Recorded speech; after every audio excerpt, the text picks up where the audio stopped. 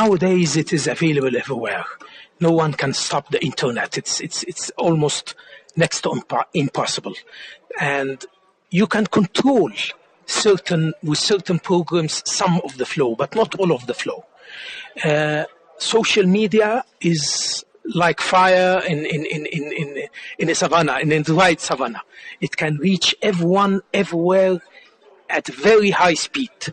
So the problem is not accessibility. The problem is in the content itself. You were talking about any person with a smartphone being a journalist in today's times. Don't you think the credibility of news has become a problem in recent times?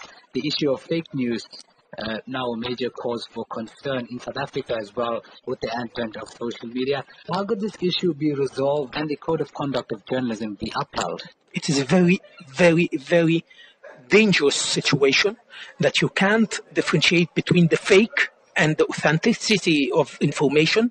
You can't differentiate between the real journalist and between who is faking it just to take to attract people for some reason or another. It needs to have some kind of legalization. It needs to have some kind of a legal framework, which most of the countries, the majority of the countries, they don't have right now. It is a new concept. If I gave the example of Facebook since 2004 to prove that we are speaking about new concepts. So it will take time, but definitely the people will reach something so that you are not be exposed for fake information, for fake knowledge, for fake news.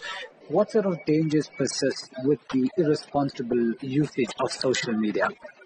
Citing people in the wrong direction, giving wrong information that could lead to disasters, used as fake information for the benefit of certain group or certain person or certain company or certain organization.